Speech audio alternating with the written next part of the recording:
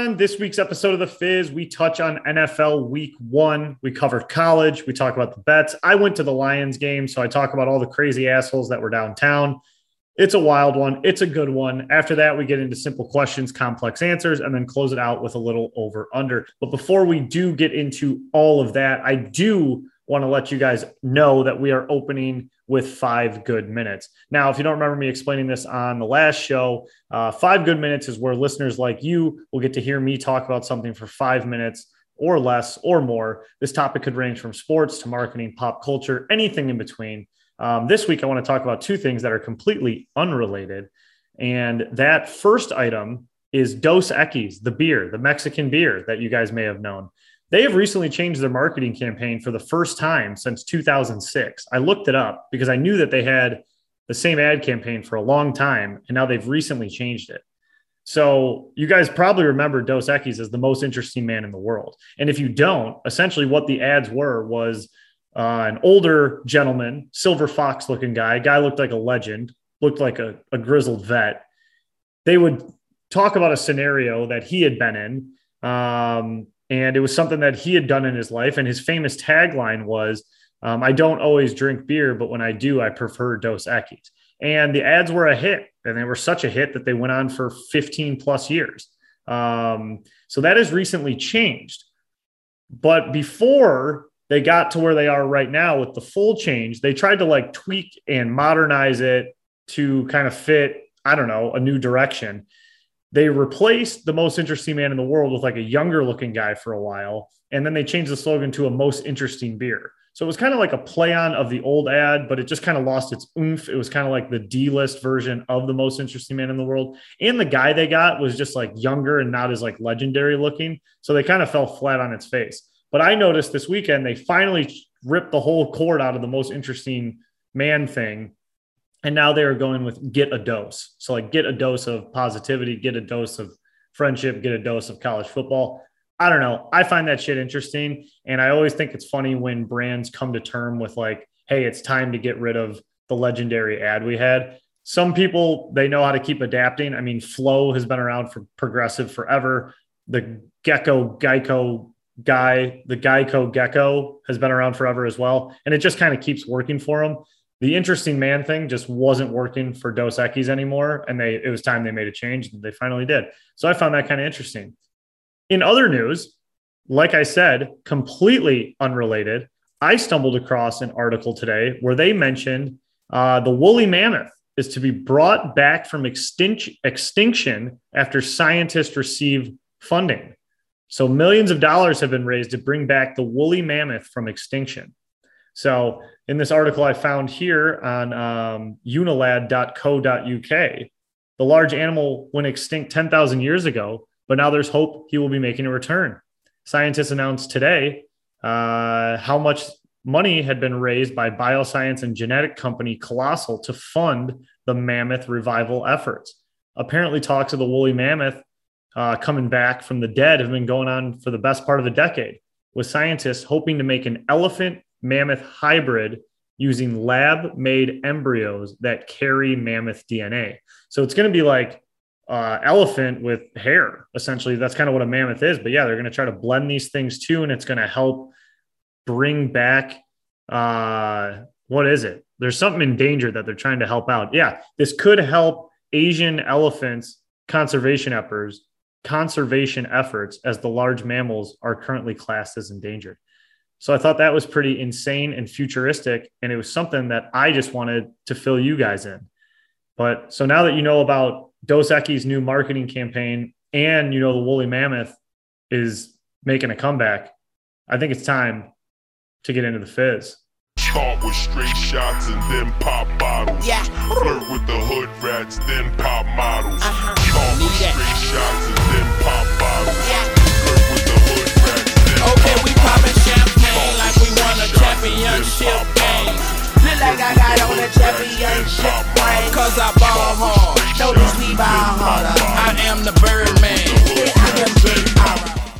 Hello and welcome to episode 64 of The Fizz.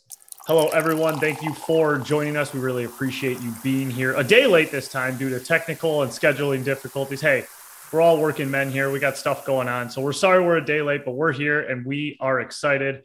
I am here with my co-host, JU. JU, say hi to everyone. Hi, everyone. There he is. And Chandler Nash. Chandler, say hello to everyone. Hello to everyone.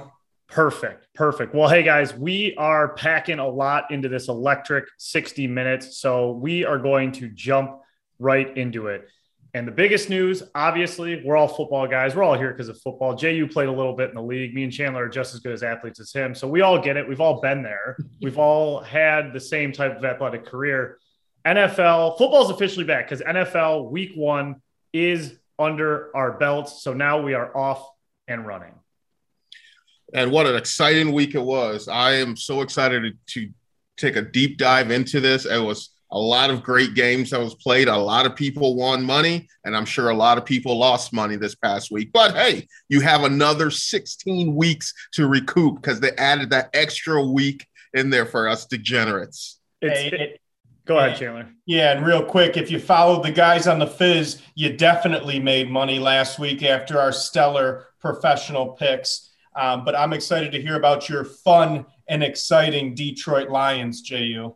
Oh, yeah. Units on units if you followed the Fizz. Yeah, but I want to know about Frank. Frank went to the game. Oh, God. So he had some great pictures that he posted on there. I want to know what the atmosphere was like in there. Football is officially back in the city of Detroit. Last year, I understand some other teams had a couple Pete fans here and there. The Lions had no fans, and now this is the first sniff of professional football. What was the atmosphere like? Take me from when you woke up in the morning. Yeah. How did you feel? Your drive to the stadium, the tailgate, walking in. How was everything? Yeah, head to toe, just high level.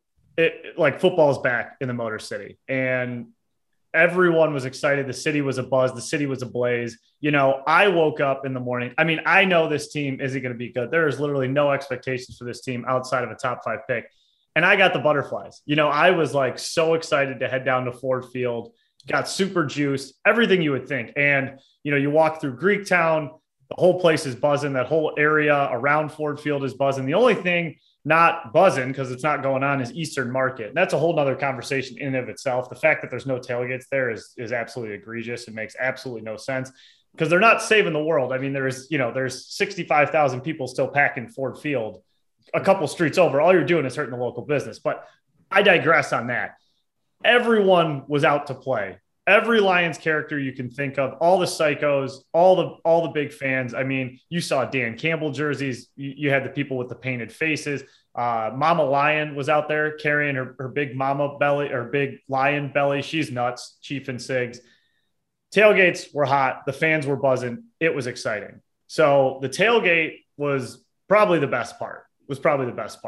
Usually is. Yeah. So we were running a little late getting in there. Me and my buddy got in. We're all juiced up, 12 beers before kick type deal. And we had to sprint from the door, weave through the crowd, get in our seats because we wanted to see that opening kick. Atmosphere was like electric, but I did feel the crowd. There was like a different type of juice in the stands, like Chandler, the last game you ever went to was that Jets home opener. With the Patricia era. And that was an era we believed we could win. This one, I believe, was just more pure excitement to be part of the crowd again and to be back downtown with people without masks, without the COVID, just, hanging out. So that's how it felt going in there. The biggest note that I had of the fans and the crowd there, a lot of red. I don't know how it looked on TV. A lot of red out there. It looked like there was some 49ers fans in there. And what were you seeing? What was your gauge on these 49ers fans, Frank? Were they traveling from San Francisco? Were they just rooting for the Lions to get a high draft pick so they threw a red shirt on? Or were they that, hey, I need a second team and I'm going to latch onto the 49ers type of fans? Like scanning the crowd, I was taking a look. I'd say about 30% red was out there. Seriously, big number, way more than I would have ever thought, especially for a West Coast team. And a lot of these people I looked at, there was definitely some Cali stars out there, that were just in town, had some money, wanted to go to game one. But you could definitely smell a lot of just suburban Detroit on these individuals. There was a lot of folks out there from the surrounding areas that just have decided San Fran is their team, or they like one single player on it, or whatever the case may be. They hate the Lions. And I hate those people. Those people stink that just choose to root for a different team because they like them. Probably never been to the state of California. There's a lot of that going on for sure. But yeah, I mean, fans come from all walks of life, all areas of places. You never know where they come from. But let's jump into the game now. I thought I'm going to go in here first. I told you guys, I'm still sticking with my prediction that the Lions will make the playoffs. No. I'm still sticking with my prediction that Swift is going to make the Pro Bowl. Jumping on your bandwagon, Frank, of Hawkinson. That dude's a freaking monster. Yeah. Absolute monster. He played well. Swift played well. Swift is elusive. Once you get the ball in his hands in space, that guy's going to go off. I'm telling you, he's a hidden gem for the Lions. And I understand people from the outside looking, and they're going to say, well, the game was out of hand till the end there, but it's still professional football. Both teams still pay their players to play. That one interception, that pick six, I'm telling you, that's it right there, because the Lions, they're fun. They're going to be a fun team to watch. They're going to scrap. They're going to claw. They're going to be in games just like this throughout, and that's what it's going to take. Those fans that are coming in. You said it was 30% San Francisco fans. They're going to need to erase that 30% so they can be that 12th man to cheer these guys on and root these guys on. Yeah, I mean, there was a point in the game, Goff was quieting them down, and it was like, well, they're not going to do that because it's all San Fran. The whole stadium is San Fran. I mean, it reminds me of that Jets game again that you were at, Chandler. Remember that shot on ESPN? The whole crowd's chanting Jets, Jets, Jets, and it's fucking in the middle of Ford Field. It's nuts, man. It's nuts. And, But, piggybacking off JU, I don't think it was all bad, Frank, to be honest with you. Penei Sewell, great first game on the left side. Lions still non-committal about keeping him on the left side when Taylor Decker gets back, which just blows my mind. Even Nick Bosa, top 5 DN in the league, gave him props after the game and even mentioned how, hey, he looked comfortable. He looked great on that left side. Pro Football Focus ranked him as the top rookie offensive lineman this week. So you know what? Through all the bad things we saw, bright spot was Penei Sewell this past week. Yeah, they're not going to keep him on there because it's going to cost them more money in his second contract if he's on that left side. It's true. Yeah, and that's why we're a bad organization, because God forbid it costs more money if it makes the team better. We won't give the $1 million back to fucking Calvin. I mean, that's just – I read the quote today from the offensive line coach on the Lions. I have no idea what his name is. And he said, we've had no conversations about moving Penei over to the left side full time when Decker is back. I don't know what you're doing. This is your first pick. This is the face of your regime. Fucking keep him on the left. He's good there. Build the confidence. Find a new right, or put Decker over there, or trade him. Because who cares? Nothing matters this year. The points are made up. The rules are made up, and the points don't matter this year. It does matter. It's a playoff push they're going to make. It does matter. But you're sick. You're sick. With the good, there was the bad. Oh, God. Yeah, there was. Okudah goes down. See ya forever. Bye-bye.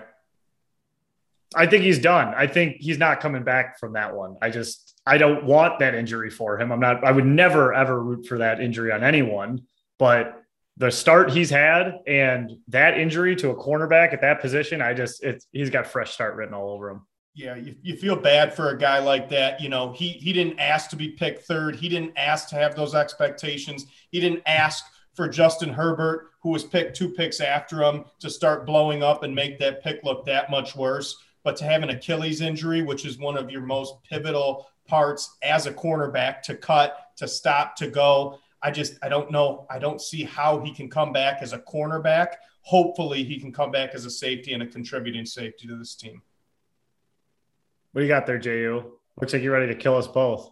Well, I'm saying you're saying he didn't ask for that spotlight. Fuck yeah, he asked for that spotlight. You play the game at that level. You chose to sacrifice, your childhood, your college, your high school, your college, everything like that. You want that spotlight. You want that attention. I think the Lions fans are the reason he's not as successful as he is now. You're sick. You're sick. That's not true at all. That's not true at all. Blame the fans for your lack of success on the field. That'll go well if he drops that in a press conference. Where I want your input, JU, big time here is in the vein of Okudah, we saw Coach Pleasant bitch him out, right? You've seen that clip. It's all over the internet. You saw him hug him after, blah, blah, blah. I've seen different opinions on social media. Glover Quinn especially has been going in on Coach Pleasant for yelling at Okudah, said he doesn't care that he hugged him. They're professionals, shouldn't act like that, unacceptable. Want to know your thoughts as an ex-professional athlete. How did you feel about that whole scenario, top to bottom? I love it. I think, that's a coach's job. If you go and you're an athlete, you have a relationship with your coach, you tell a coach. I remember going to my coach. I told him, coach me hard, but coach me fair. That's the thing. And coaches told me, I will be your biggest fan and I will be your biggest critic. You can't be a coach and just, when the times are good, high-fiving them. You got to get into the ass. Some guys, that's what it takes to motivate them on the field. And yes, everybody's livelihood is on the line at that level. It's not just a player's livelihood, it's the coach's livelihood, their families, everything. They want to be successful just as bad as the player does. So yes, that's the coach's job, to get in his ass, rip him. At the end of the day, you slap him on the ass, you give him a hug, you tell him you love him, and let's get better the next time. It's a shame that Okudah had to get hurt, after all this. And I'm sure if he was available for a press conference, that's nothing new. It was just something that happened to be captured on TV. But yes, that's a coach coaching with passion. As Lions fans, you should fucking applaud that coach for giving his all, still in the game, still coaching this guy, giving a damn about the guy having success on the field. It's not all about, the guy being successful and stuff like that. It's about growing him as a player. You learn this when you're a kid playing sports. You respect your coach. You go from there. You listen to what they say if they have your best interest at heart. I'm sure it goes both ways. Yeah. So definitely, I'm all for it. I see no issue with that whatsoever. That coach is passionate. That's a great coach. And you should be happy to have him in your organization because he gives a damn. I loved it too. And I mean, it's like just what you said, like he's got a job to do too. You're screaming, do your job 100 times at him. But I was all for it. And I'm glad you had the same take, because Glover Quinn on social media is just going ham that it was the wrong thing to do. And I was very curious how you thought about it. But I loved it. It's just kind of like, we're all state guys. We've seen Izzo like fucking borderline choke his players out. And then they turn around and, score the next 5 points. So I love it.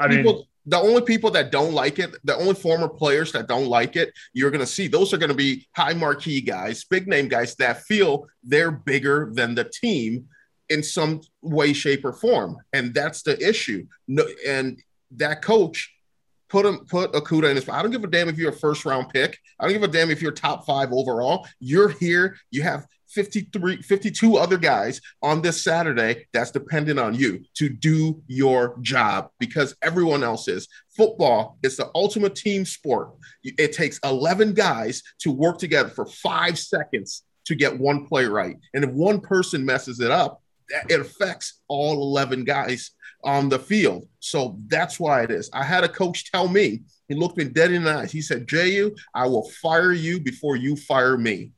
That's fucking cash. Yeah, do your job. I love it. I mean, I fucking love it. Yeah, I love it. Bitch him out. Fucking your 3rd overall pick. You're getting dusted. Not to mention, you're just getting toasted every play. Let's just, at the bottom line, you're getting run up and down the fucking court here. Jeff Okudah took you 3rd overall. All right. That is what we have. The last guy we got to touch on here, because he's got to be mentioned here, is Jared Goff. My opinion, the stat line looks great, 340 yards, whatever it is, 3 TDs, passer rating's good. Stat line looks fine, but if you watch that game, he made the big mistake. We lost that game in the last 2 minutes of the first half there. He throws the pick 6 when he would have been better off turning around and throwing it out of the back of the end zone. Throws the pick 6, and then somehow, some way, they get the ball back and kick 3 more at the end. That was just 10 points at the end. That just was the ultimate kick in the dick. And you just watched all the blue and silver from the stadium deplete to the concourse. Obviously, it was halftime, but then just stay at the bars and then leave the stadium. But that was the big mistake, and that's the big mistake you can't make. That was my biggest takeaway from Goff. I don't know what you guys saw. Yeah, couldn't agree more. I mean, we've seen quarterbacks in the past and even recently be able to pad the stats and maybe not have as much substance. Yeah, I'm talking about you, Matt Stafford. You can throw shade at us. We'll throw it back at you. But with that, 38 completions for Jared Goff this weekend, 16 to Jamal Williams and DeAndre Swift. Mm-hmm. He was checking it down. The Rams. I got him on my mind now. The 49ers were playing prevent defense. He was given or taking what they were given, but nonetheless, it looked a lot better on paper than on tape. Yeah, I agree 100%. I thought Goff played a subpar game. The thing that I was impressed with, he did check it down because I was always told you never go broke taking a profit. So he did that. But there were times, when you said, like you said, Frank, throw it in the second row in the stands. Don't throw a pick six. Don't take a sack. Live to play another down. And he didn't do that. Middle of the field to a linebacker with no time left. And we saw that the defense wasn't stopping anything. So you can't give away points we can't give away points on the offensive side because we're going to give them up on the defensive side. But I think, though, to put a bow on this here, I think it's going to gel. I think they're going to be all right. I like the innovation of Anthony Lynn that he's going to come out with. He's just learning the players, learning what Goff likes. He knows he likes these checkdowns. You're going to see a lot more screens. You're going to see a lot more crossing routes and everything like that. You're going to see that. A lot of checkdowns. It's going to be okay. It's okay if you win a game 17-10. The highlight of the game for me, to actually put a ball on this because I'm in charge, just kidding, is that me and my buddies, all four of us, we had TJ Hawkinson touchdown prop. And when he scored that first touchdown, we went berserk and the game was still in reach. So that was the peak of the game for me. The low point was definitely the pick six. And then after that, everything gets real foggy because I was on my 19th beer. So that is the Lions recap. That's how it went. Now let's move into week one of the NFL. You guys are going to lead the charge here because I was drunk at Ford Field. I didn't get to watch Red Zone and watch every game like I normally do. I'm so excited for week two. I'm not going back to Ford Field this year. I got my game out of the way. I can't miss as much football as I did being at Ford Field. I need to be in front of this TV. So week one, overreactions, takeaways, whichever one of you guys wants to go first. What are we looking at? Sure. I'll go ahead first. So, my biggest overreaction to week one is that the Tennessee Titans will not make the playoffs. This was a team that added Julio Jones to a team that was in the playoffs last year. They have a top 3 running back in the league, and they got fucking killed by the Arizona Cardinals. Taylor Lewan gave up 5 sacks to Chandler Jones. Nice. The offensive line gave up 9 sacks total to the Arizona Cardinals, and the offense looked anemic against a decent Arizona Cardinals defense by only putting up 13 points. So my big overreaction in week one is in a tough AFC, the Tennessee Titans didn't look good, and they're not going to make the playoffs playing like that. Smoky, hot. Muy caliente. I love it. I fucking love it. I love the take because I wasn't big on the Cardinals either, and I couldn't believe they got their asses whooped at home. Titans were people love the Titans this year. Yep.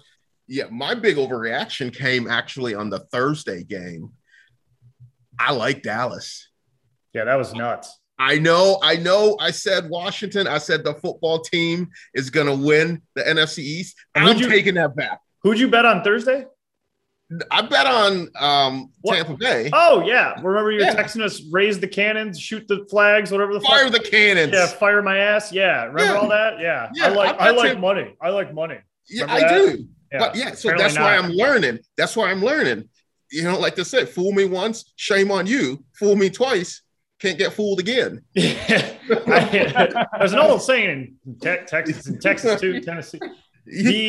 Yeah, I love the Cowboys. Cowboys are going to win the AFC East. Their defense looks great. Persons flying all over the field, and Dak Prescott was slinging the shit out of the pickle on Thursday. Did Dak come back better? Is he better than he was before that injury? I knew he was a good quarterback.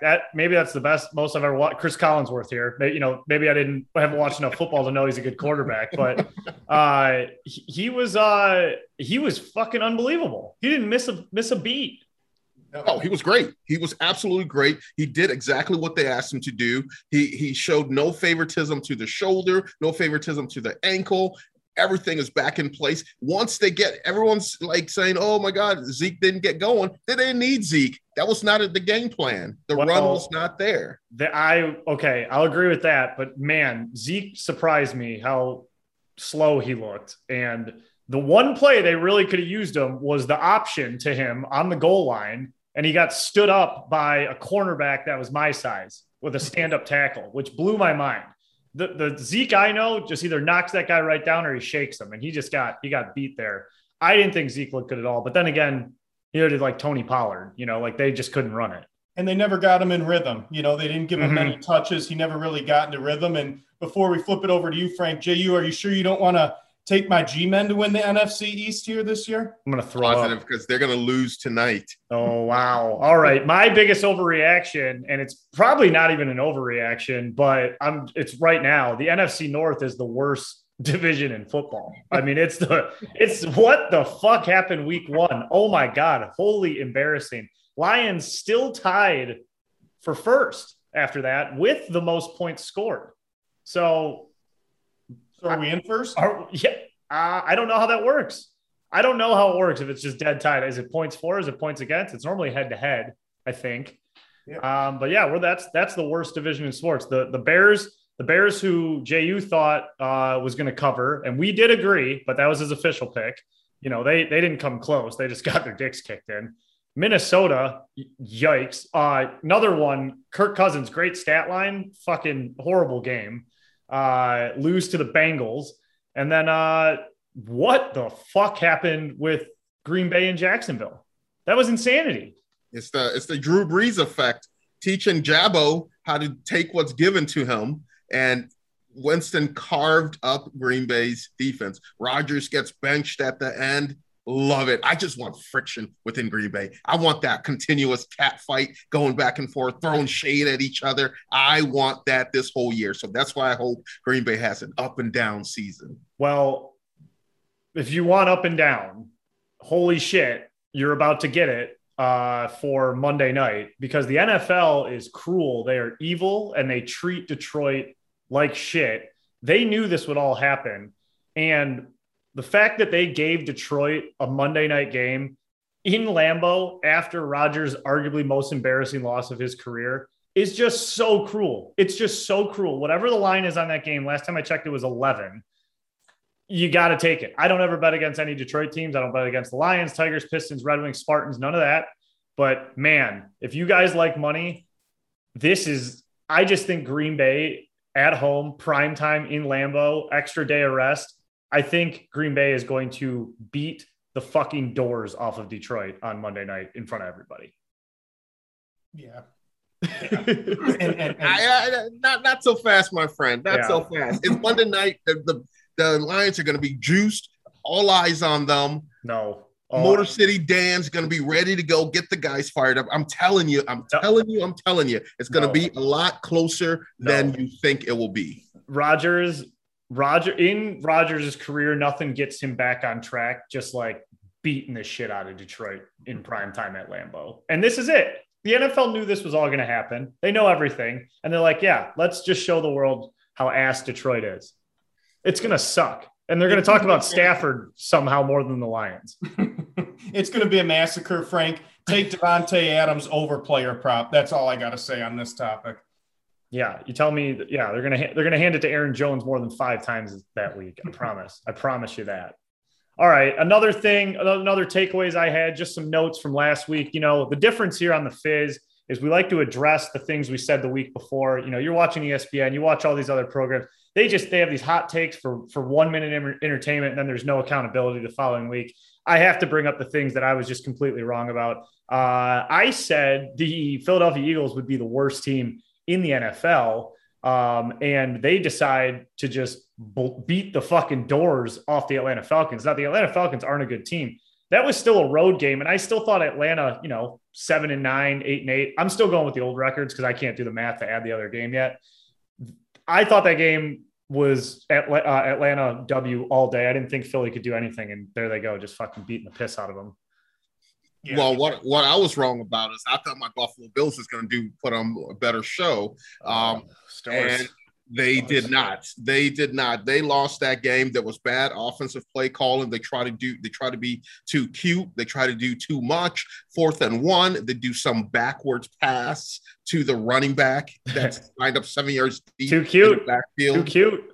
They try to be too cute and throw them off guard, and they try to go for the big shots all the time. But with that said, they're going to bounce back. They're going to bounce back and win big this week. What I was wrong about, and I'll hold myself accountable and maybe talk a little quieter and slower here, is about my G-men. Oh, my God.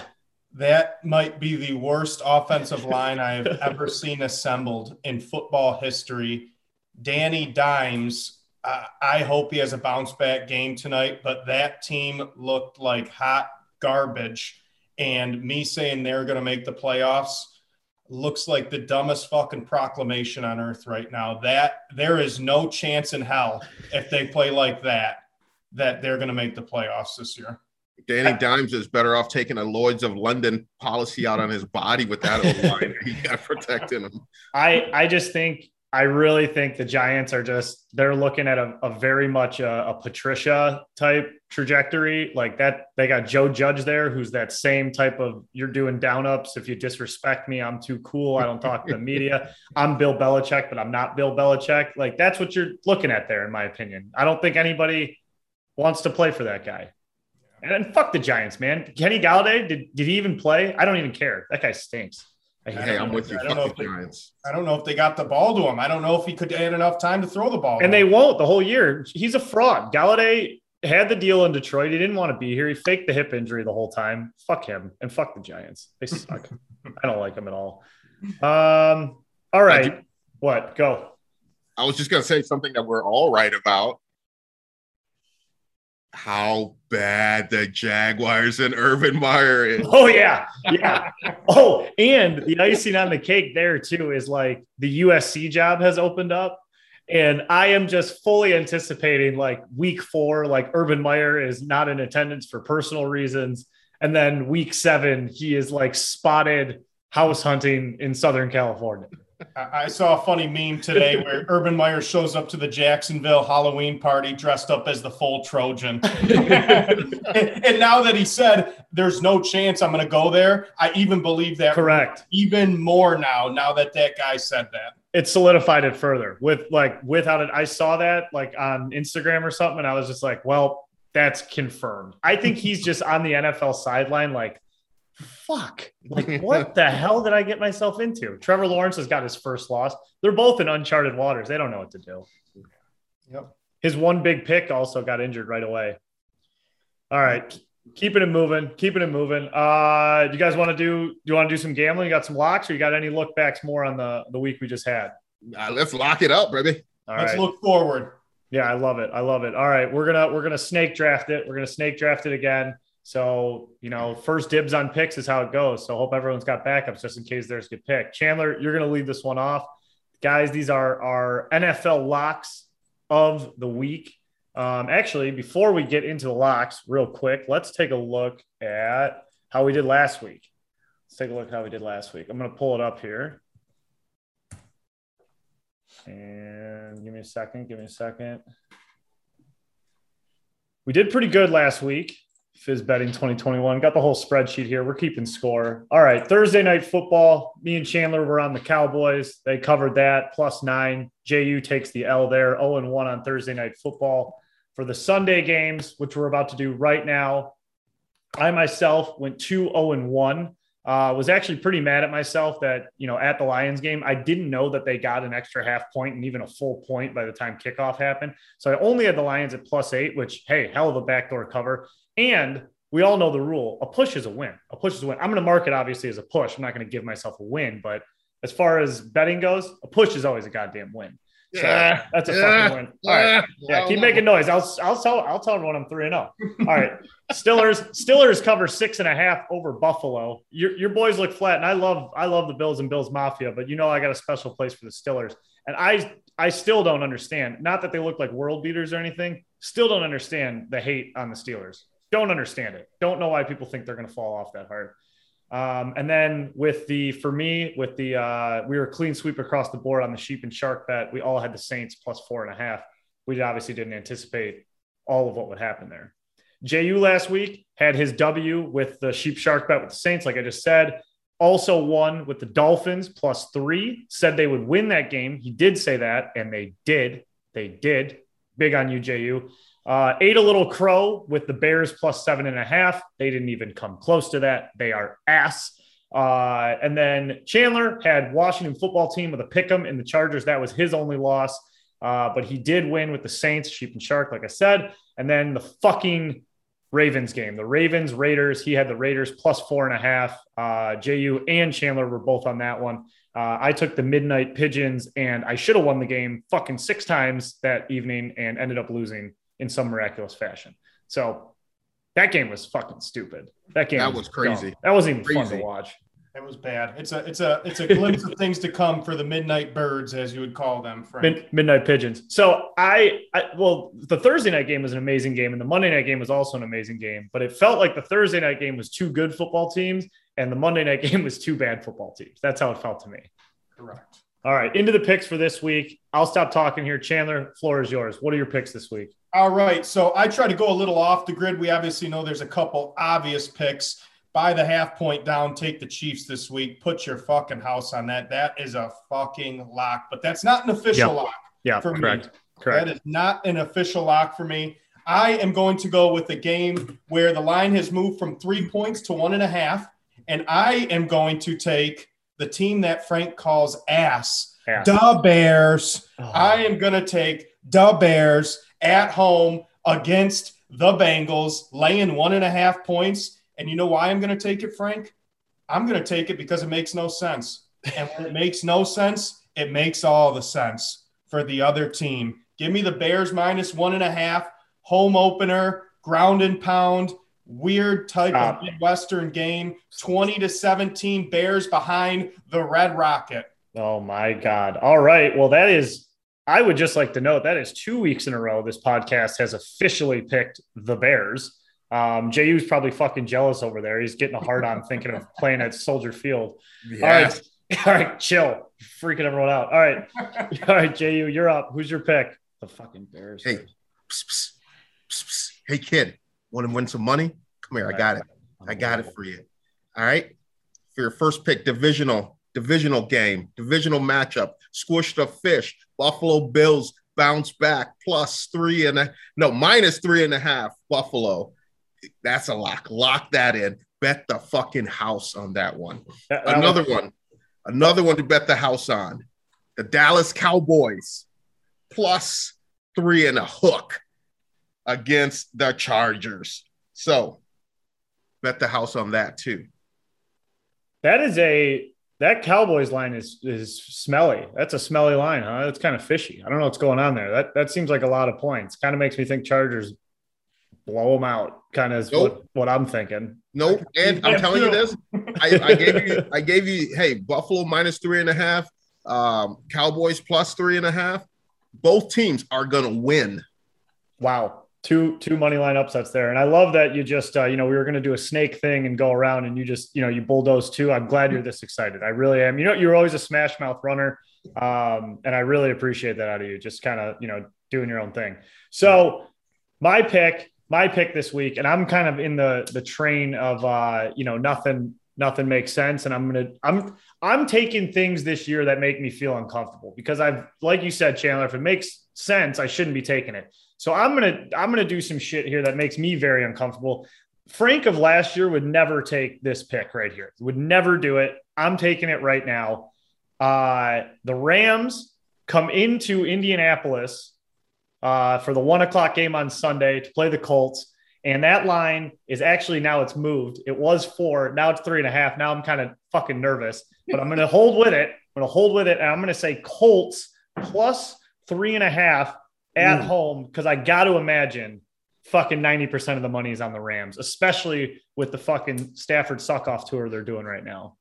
Ooh, I got to think, Frank, that pick is all logic, no emotion, right? That is all Vegas logic. It is not football logic. It is Vegas logic, and it's fading myself. My brain is screaming Rams blow them out. So I'm fading everything about it. This is an uncomfortable situation for me. So Colts plus 3.5 at home. All right. I'm with you, man. I don't like it either. All right. Well, you know what? I'm with you, Frank. I'm not going to take easy, what makes sense picks. I'm going to take the ones that look fucked up. And outside of home underdogs on Monday night, you know what else Josh Nash, my dad, likes? Interdivision home underdogs. And guess who the best team looked like last week? The New Orleans Saints. Well, guess what? They go into the tough atmosphere of Bank of America Field, and they go to play the Carolina Panthers this week, and they lay 3.5 points. I'm taking the Carolina Panthers. You've got 5 assistant coaches in COVID protocol for the Saints right now. Big stat. Put up the preparation here a little this week. Again, they're still getting a field goal. I don't know if the Panthers are going to win, but you know what? The Packers look terrible. The Saints did look great. I kind of like what the Panthers have going on, and I think Darnold is going to have a big game this week. I know I said I don't know if they're going to win, but hey, we're out here to make predictions. I'm going to take Carolina plus 3.5, and I'm going to say they're going to beat the New Orleans Saints this week. Wow. Yikes. Upset watch. Upset watch. First home win for the Pandaddies. Chandler's got him at 3.5. All right, well, I'm going to take another really disgusting pick. Might as well. We're piling on the trash, as Chandler would say.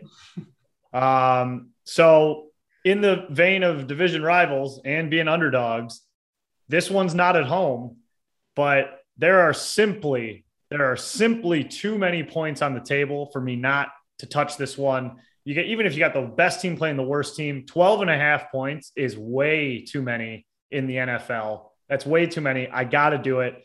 I am taking the Falcons at Tampa Bay plus 12.5. I know they looked like shit. I know Tampa looked awesome, but people forget. Tampa won the Super Bowl last year. Yes, they did, but they did not look like world beaters throughout the regular season. They got their groove going as a wild card, ended up winning the Super Bowl. They're not flawless. They'll figure it out come playoff time, and I wouldn't want to play Brady in the playoffs, but week 2, after that tough Cowboys game, not a short week, long week, but Falcons covered the 12.5. It's too many points. Matt Ryan's a veteran. He's not going to get embarrassed like that again. Whew. I got to say something. Usually I'm the asshole that's making these silly, ridiculous things, but you guys made me look like straight and narrow, Mr. like Clean. Conservative Mr. over Clean. here. Yeah. The 2 fires that you guys threw today. Yeah, I mean, yeah. I'm pooping my pants. That Colts bet could be over real quick, but that's what we're going with. Those are the locks. So Chandler, Bears minus 1.5, Panthers 3.5, Frank, Colts 3.5, Falcons 12.5, JU, Bills 3.5, Cowboys 3.5. Those are the locks. But we have one more here, and it's the Sheep Shark bet of the week. Chandler, take it away. All right, so Sheep Shark bet of the week. If you didn't hear last week, if you didn't understand last week, are you going to be a sheep? Are you going to follow where a majority of the money is on Vegas right now? Or are you going to be a shark and go against where the public is placing their money? So I'm looking at a game. We've got another interdivision game, and it's another AFC East game this week. Yesterday, and I looked again this morning, 94% of the money on this team. 94%, 19 out of 20 people are putting money on this team right now, and the line has moved from 3 to 5.5 now, and we're only halfway through the week, gentlemen. Biting my nails. With that, It's up to the Sheep Shark bet of the week is the Patriots with 94% of the money on them, minus 5.5, playing at MetLife Stadium against the New York Jets. And I want to start it off with Mr. JU, where do you lay on this one? Are you a sheep this week and picking the Patriots, or are you a shark this week and picking the Jets? The former. New York Jet with his jersey behind him. Just want to toss that out there to anybody who might be new to the show. Well, like I told you guys last week, why did I bet on the Bucks last week? You said you like money, but you like money, and you lost that bet. I just want everyone to clear the air there. You lost that bet. I like money, and Mama didn't raise a fool. You can call me what you want to call me, but man, I'm a sheep today. Oh, wow. With the Patriots. No way. I already wrote down Jets. I literally already wrote it down. Oh my God. Where's the loyalty? Hey, the loyalty comes in the greenbacks that's in my pocket. Holy shit. That one blew my fucking mind. MOE. Wow. Yeah. Money over everything. All right. Well, holy shit. That kind of stole my thunder.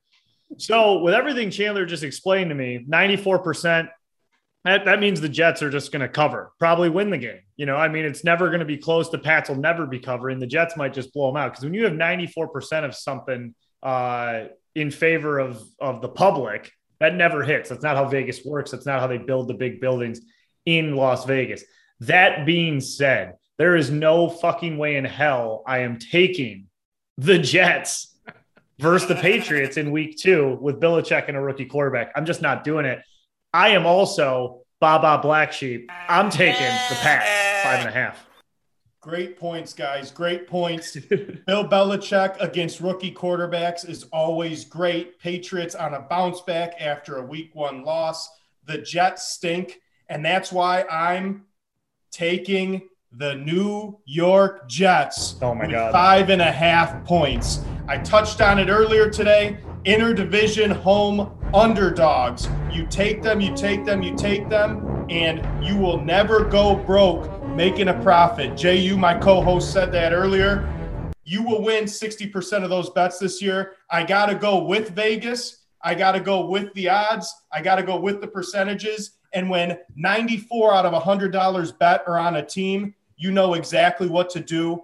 Take the other team. Call me Fireman Cham this week. Jets, Jets, Jets, Jets.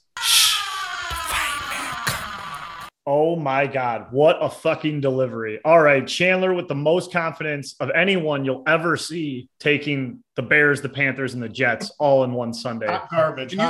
Holy. Look that lineup. I think it went up to 6.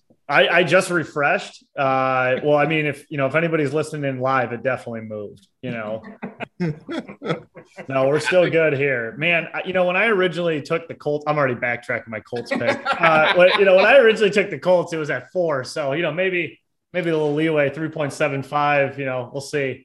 Fuck, I hate that pick already. Got to hold it. It makes me so uncomfortable. So uncomfortable. Oh my God. All right. Well, there it is. There's your locks of the week. Hope you guys love money. And disclaimer, what do we say, Chandler? We're not financial advisors. Call 1-800-GAMBLER if you got a problem. Something like that. We're just not officials. Don't listen to us. Don't gamble. All that. We're not professional consultants. There it is. Not give out financial advice. Correct. There it is. Bang. Chan Man the Fireman. That really fucking, I'm warm after that one. Let's keep it moving. NFL stuff is wrapped. Really excited for my Sunday on the couch this week. Ford Field was a little exhausting, kind of threw me off the rest of the week. Weird going in Monday with a hangover.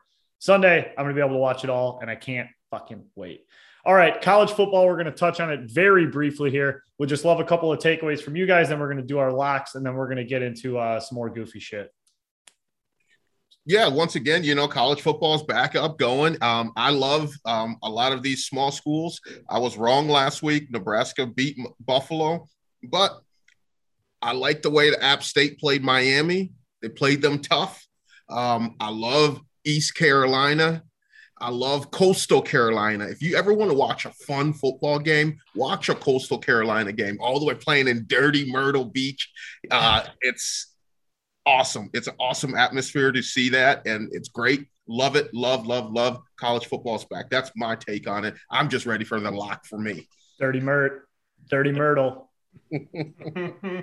So my biggest takeaway, the two games I was able to watch this weekend or really paid attention to, Oregon blew me away. Couldn't believe that actually happened. Chandler had Ohio State minus 14, and Chandler, I got was placing bets, and I was like, I knew I'm going to watch this Ohio State game. And I was like, I'm going to ride with Chandler here. And I was mad at you. You didn't even know it. I didn't text you or tell you at all, but I was kind of subliminally pissed off at you. And then I started chasing that game at halftime because no way Ohio State's losing this in the horseshoe to Oregon coming from the West Coast.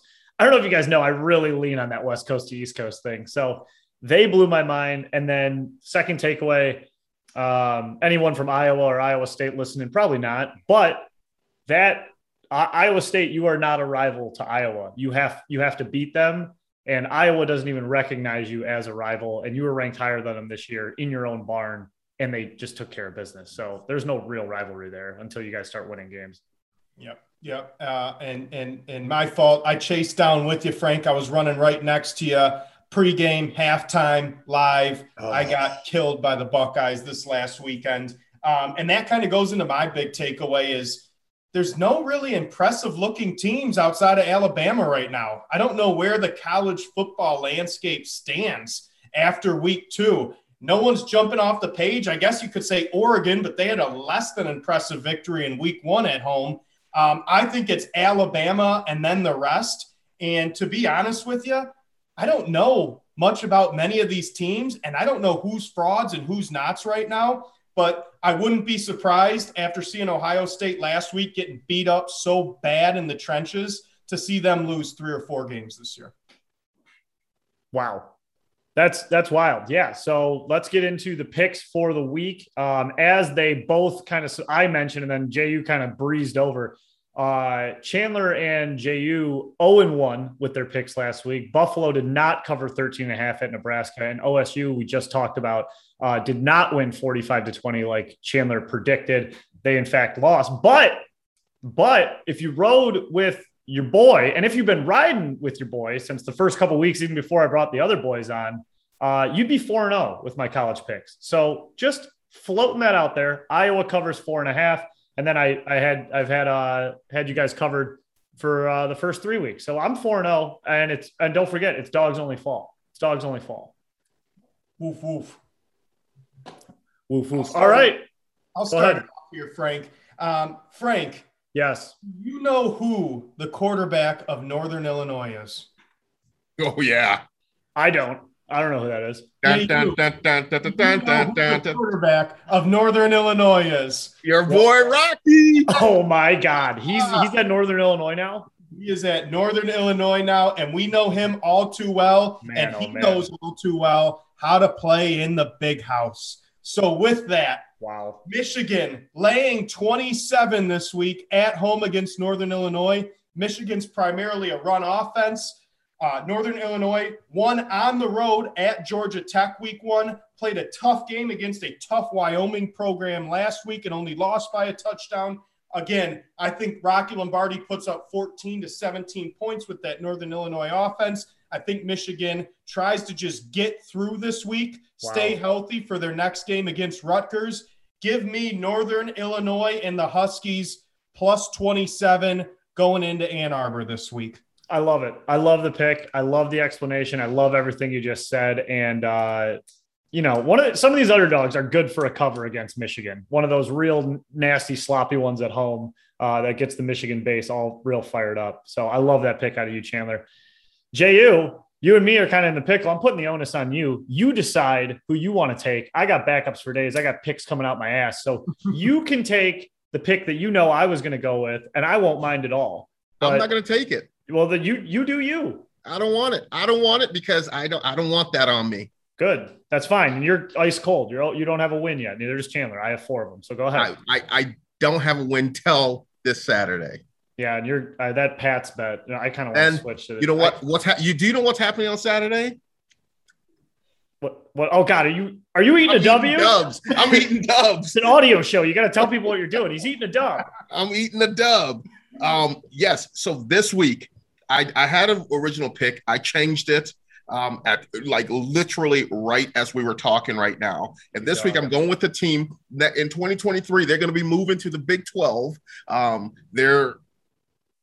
exciting team right now. They put up a lot of points, but I'm taking the Cincinnati Bearcats minus 3.5 over Indiana. Wow. Indiana not looking great. The Bearcats, they got our boy Fickle there. Wife wouldn't let him move out of Ohio or whatever happened there. Couldn't come to Michigan State. Blessing in disguise. And the defensive coordinator at Cincinnati is Mr. Mike Tressel, former Michigan State DC.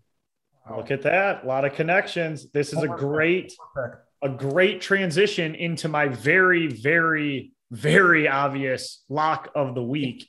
I'm wearing the shirt. I'm taking dogs only. The Spartan Dogs have been barking through 2 weeks of college football. They're heading down to Miami. JU's got his fucking shades on. If you thought this podcast was going to let you scoot by without locking in our fucking Spartans this Saturday, plus 6.5, you're off your fucking rocker. State is going to win this game in Miami. Miami hasn't looked good. State's looked good, but we don't really know who they've played yet. I'm putting all the confidence in the Spartan Dogs because I got none in the Lions. It all goes to State. Putting the dog fall undefeated streak on the line for my Spartan Dogs. They're going to be barking down in Miami, down in the 305. Love it, Frank. Love it, Frank. Go green, baby. All right, there's our lock. There's our gambling picks. Let's move on from sports. Let's get into maybe some heavier content or lighter content, depending on how you want to look at it. But, these are very controversial topics we've had. We're going to move into simple questions, complex answers. Last week, is wrestling a sport? Got fucking JU all on a fucking tizzy because me and Chandler called it theater, and these are his favorite athletes in the world. And just for the record, a lot of people, after listening last week, started to send me those clippings of the gold medal signing with WWE. A lot of people are DMing me, former athlete. They're with me. Yeah, that's great. So, there's a lot of, just letting you know. Education is an issue in the United States. We know this, so there's a lot of people who aren't intellectually all caught up and they don't understand that it's all. Wow. Is that how you're describing the Fizz Army? No, I'm not. They listened to the show. They listened to the show, and then they reached out to me. Well, this is raw. This is a sport. This is a competition. This is less staged than fucking WWE wrestling. Okay, well, hang on. That was last week. We got to get into the new question because we'll get going again. People get hot. All right, this week's question. Feel free to jump on the grenade as soon as it's dropped, whoever wants it. But this week's simple question that has a complex answer is, does pineapple belong on pizza? Yes. There he is. Right away. Go ahead, JU. That's it. Just a hot yes. No, yes. Pineapple. It's a different flavor. A Hawaiian pizza. You got some ham. You got some pineys. You can even throw a little sausage on there. Some ronies. This guy. Good to go. Thin crust, of course, but good to go. Pineapple definitely. Wow. Whoa. Little. Kind of breeze over it, like thin crust, of course. That was a little interesting. I'll follow that up, JU, and say I do agree with you. I don't think it has to be thin crust, of course. In fact, I'd go the other direction. I would like it a little thicker with my pizza, but I have no problem at all. And in fact, every once in a while, will get pineapple on my pizza, and I don't understand what people's fucking issue is with it. I think it's delicious. I love a ham and pineapple and bacon pizza from Hungry Howie's. I really enjoy that, and it's really good. Chandler, what say you? I am going to pull a little argument out of JU's book. I learned from my co-host last week, so let me try a little JU impersonation real quick. Wow. JU, do you put strawberries on pizza? No. Do you put apples on pizza? I have not. Do you put oranges on pizza? I have not. How about bananas? I have not. This guy's still. Then why would you put pineapples on pizza? Because it's good. There it is. Pineapples do not belong on pizza. Pineapples are a fruit. Pineapples serve their purpose. They're great with tequila. They're great with vodka. They're great in tropical settings. And they're great to eat in the mornings. But what they're not great on is a manly piece of pizza.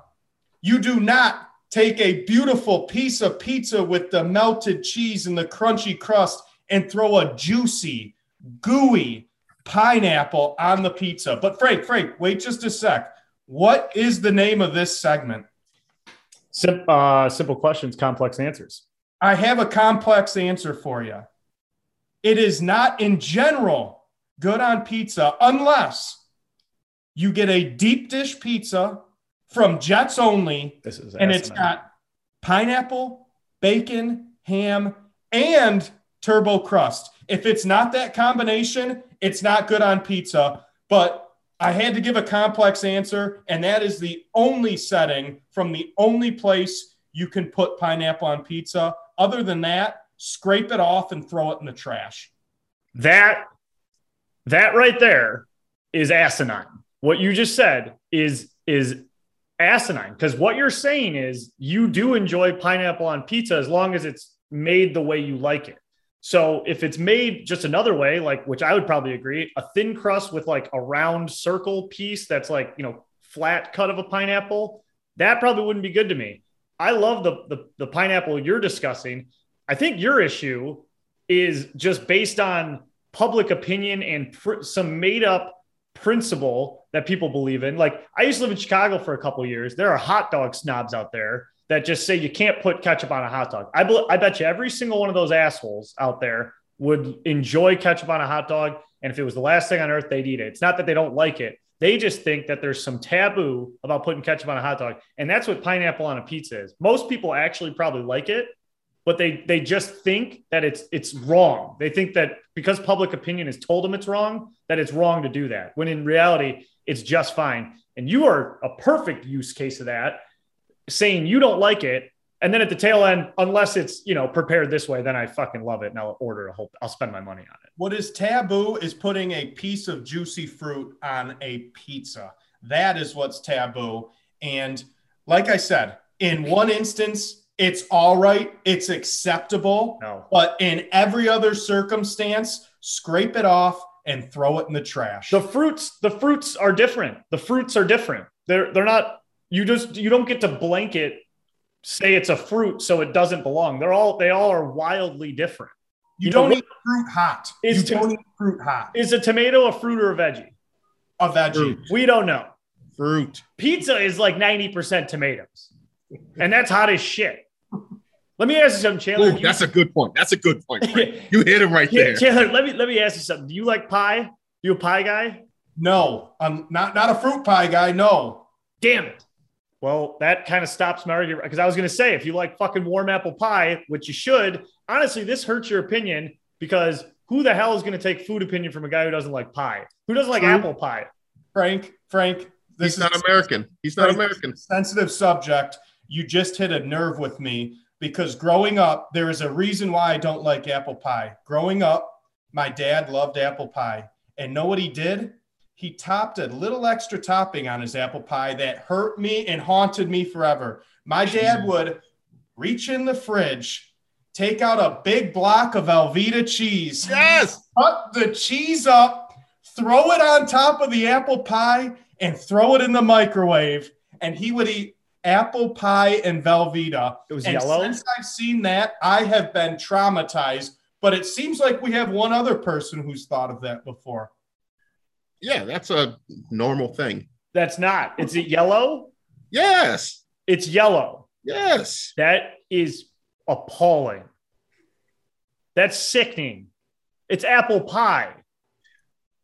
Just for the record, traditionally, I would eat it with some vanilla ice cream. Yeah, yes, like a fucking normal American. Cheese on it. I have had it with cheese on it, and it's not bad. It's quite nice. So, it's quite nice. It's quite nice. It's quite sickening. It's fucked up. Your dad has good betting advice. I will not take his fucking pie advice, though, Chandler. And I won't take your fruit advice. We are running up against over-under. We're done with simple questions, complex answers, unless someone feels like they got gypped out of saying something. Me and JU had the correct opinion, even though JU kind of ruined it with liking the cheese thing. And now I'm kind of on Chandler's side, and I'm still shaky on the Colts overall. But let's jump into over-under sent by my boy Jerry. A lot of people last week were texting me, how did Jerry get his job back? And to be quite honest with you, I kind of forgot I fired him from it, and I forgot he had a whole tantrum. Realistically, I just asked him to do it again because he's the best at doing it, and he listens to every show. And I'm saying something nice about Jerry, loyal fan. He's helped me out with the show a lot of support. So I appreciate it. He is still my overweight accountant friend in Cleveland. He sends me a list of 5 items. I've never seen him before. Chandler's never seen him. Neither has JU. We go through them. We tell you if those items are over or underrated. With the added member of Chandler this year, we are going down to 5 items. 5 items, short and sweet. Let's get it rolling. JU, you're leading off because I said so. Number 1 in the email from Jerry, LGRW to lead it off. Always appreciate that. Very much a Red Wings podcast.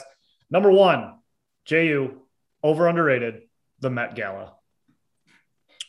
Ooh, that's a good one. Yeah, Jerry's good. Jerry's good. Good. 30 grand a ticket to get in. It's a place of who's who, a place to be seen. The latest trends in fashion comes out. Definitely in the greatest city of all time is held. Definitely underrated. Wow. The Met Gala, underrated in JU's opinion. That sounds fine. I actually saw someone, I'm jumping right in, Chandler. You're going to go third. I saw someone describe it as rich people cosplay, which I thought was hilarious. I thought that was a very good description of it. 30 grand a ticket. I don't understand it. I don't understand the fashion for me. None of that actually looks fashionable for me. So I don't know if it's just for statements, if it's just to be seen or like what it is. So I don't really fucking get it. And it seems really expensive. What it is a big win for is the internet. We get a lot of memes out of it. We get a lot of funny pictures. I mean, Kim Kardashian looked like an unlocked player or a locked player in a video game that you haven't unlocked her yet. I don't fucking get it. And it seems to cause a lot of stir for no reason at all. You just dress like an asshole and then you get a lot of publicity. I'm saying it's overrated. I don't fucking get it. And just so you know, every year the Met Gala has a theme to it. And so this year's theme was American Independence. Was the theme of this year's Met Gala. Really? Okay. Themes help, but I still don't get it. What was, fuck it. Go ahead, Chandler. I saw some of the pictures from the Met Gala and it didn't scream American independence. Yeah. Wouldn't you dress like a patriot, like an actual, like Paul Revere? Wouldn't you ride horses into it? Whatever. Go ahead. Fashion. Come up with the theme. I'm just telling you what the theme was. I've had this polo since 2008. So what do I know about fashion?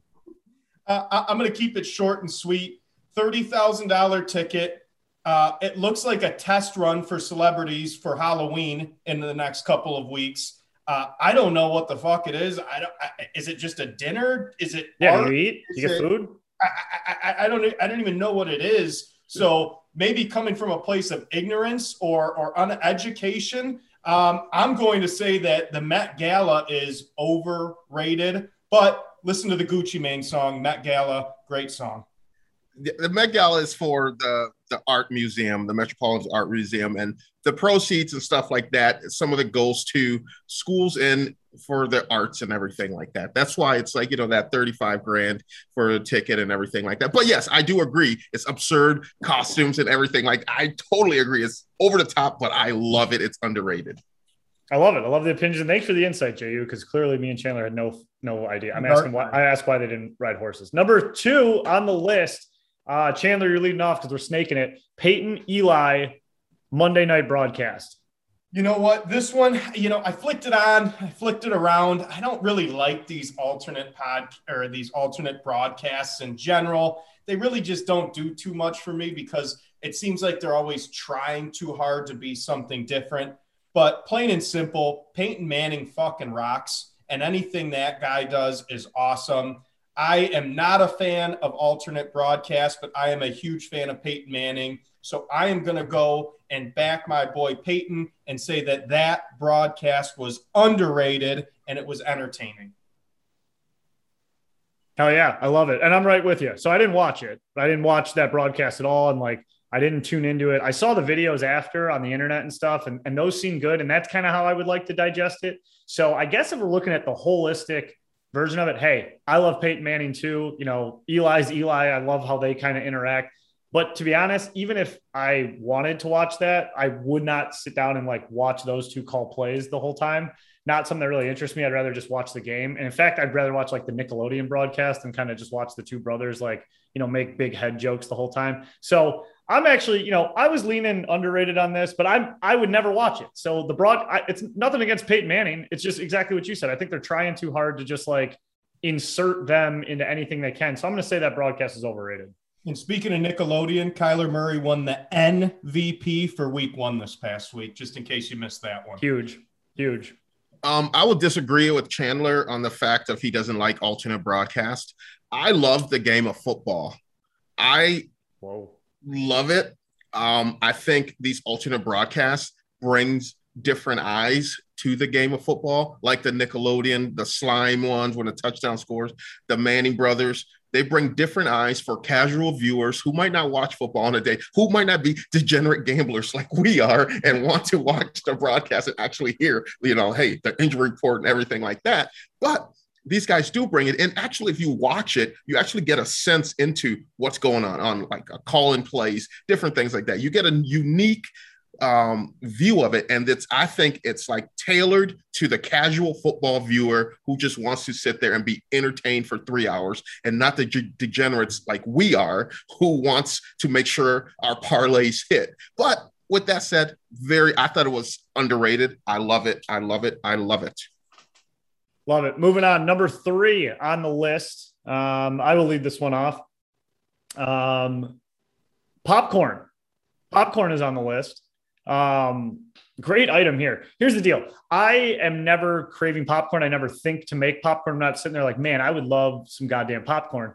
But my wife's really into popcorn. And whenever she makes popcorn, I get it in front of me and then I eat half the bag. And I'm like, man, I should eat more popcorn. I fucking love popcorn. Always get it at the movie theater. Popcorn's underrated. It's a staple. You know what, Frank? I agree. And know what popcorn's about too? It's about the experience. You hear the cackling, the popping of the popcorn that's on the stove or in the machine. You go to the movie theater, you set the straws up underneath the butter dispenser, put the oil down into the bottom of the rig, into the bottom of the bag, and then you throw 3 pounds of salt on it and suck it down with the Slurpee. Oh, yeah. I think popcorn is vastly underrated. Peacorn, baby. Original popcorn, butter popcorn, Oro Redenbacher, Garrett's popcorn, cheddar popcorn, caramel corn, cheese corn, Chicago mix popcorn. You give me any kind of popcorn, I am all fucking in. Underrated popcorn. And to any longtime listeners out there, JU's best Christmas gift, if I'm not mistaken. JU's best Christmas gift. Bought his lady like a Rolex, and he got a tin of popcorn. Tin of popcorn with 3 flavors. What up? Welcome to the NFL. Number four, the zoo. The zoo. Who's got an opinion on the zoo? I'll take this. I think the zoo's fucking terrible place. It's overrated. I will never take my kid to the zoo to see animals in their unnatural habitats. And don't get me wrong, I'm not a PETA guy or anything like that. I just think the zoo's waste of time. I wouldn't. Terrible. It is not lost on me that the zoo is, it's, I'm not sitting there going like, man, it's nice to have an elephant in the middle of Royal Oak here. You got to wonder how it got there. And, they probably tranked it, didn't treat it well, threw it on whatever the hell they threw it on and it got here. That is not lost on me. The idea of the zoo, the whole fucked up of putting animals in cages is not a good thing. But like you, I'm also not a PETA guy. And I do enjoy the zoo. I like looking at the animals, and I will take my future kid to the zoo and I will enjoy the zoo and I have good memories at the zoo. So I can't call the zoo overrated, even though it's not lost on me that the whole concept of the zoo is fucked up. But you're never going to see me protesting out on Woodward to shut down the Detroit Zoo. And I think the water tower looks really cool. So I'm going to say it's underrated. Yeah, I'm with you on this one, Frank. You know what? It's educational for the younger kids. The zoo brew is great. Yeah. Wine and beer and walking around the zoo. It's educational. Gorilla throwing shit against the glass window or a lion roaring at you. And my grandma actually donated a brick at the zoo in my name. I guess I'm an unofficial official donor to the Detroit Zoo. So with that, the zoo is underrated. Cheney zoologist. Number 5, last on the list, close out the show. Mowing your own lawn. I'm just going to take this one right by the horns here. I've mowed 2 lawns in my life. I grew up, had a guy cut my lawn. That same guy cuts my lawn because I live by my parents. He's a nice guy, cut my lawn. I don't cut lawns. I cut 2 lawns in my life. Did one for a friend while he was out of town, and I hit the like dog thing that they had in the lawn to keep the dog there. They didn't pull it out. I hit it, broke the blade, broke the fucking mower. And then like a couple weeks ago, I actually mowed my own lawn because lawn guy had hip surgery, so I had to mow my own. Looked like shit. Don't enjoy it. Don't care. Have no dreams of like having 40 acres and mowing my own goddamn lawn. Over fucking rated. Just get someone else to do it. You know what, Frank? I moved into my new house in July. We hadn't lived here for a month. So Matt, shout out to my next door neighbor, Matt. He came over. He said, hey, I got you until you moved in. I'll mow your lawn. And then we moved in and he just kept mowing my lawn. And he continues to this day to mow my lawn for me. So I don't have a lawnmower. I haven't mowed my lawn in about 15 to 20 years. Yeah. I think we used a pair of scissors or maybe hedge trimmers in college when we had to cut our grass. But other than that, there was no grass. It was just dead. I don't mow my lawn. Thank you, Matt, for doing it for me. So because of that, mowing your own lawn's overrated. Well, I'll just say, I make too much damn money to mow my own lawn. I'll pay some kid to do it. Overrated. My man played in the motherfucking league. And that will end the fucking Fizz episode 64. Thank you for tuning in. Tune in next week. If you are listening on Apple Podcasts, don't forget to write a review. Follow us on Instagram, Twitter, Facebook, TikTok, everything in between. Tell your friends. Tell a friend about the podcast if you enjoyed it. And we will be back next week after week 2 with some hot and spicy picks. Good luck with all your bets this week. See you guys next week. Peace out. Thank you, guys. See ya. Here I am in the place where I come let go. In Miami, the base and the sunset low. Every day like a Mardi Gras. Everybody party all day. No work, all play, okay? So we sip a little something, leave the rest to spill. Me and Charlie at the bar running up a high bill. Nothing less than ill when we dress to kill. Every time the ladies pass, they be like, can y'all feel me? All ages and races, real sweet faces. Every different nation, Spanish, Haitian, Indian, Jamaican, black, white, Cuban, or Asian. I only came for 2 days of playing, but every time I come I always wind up staying. This the type of town I can spend a few days in. Miami, the city that keeps the roof blazing. Party in the city where the heat is on, all night on the beach till the break of dawn. Welcome to Miami, bienvenido a Miami. Bouncing in the club where the heat is on, all night on the beach till the break of dawn.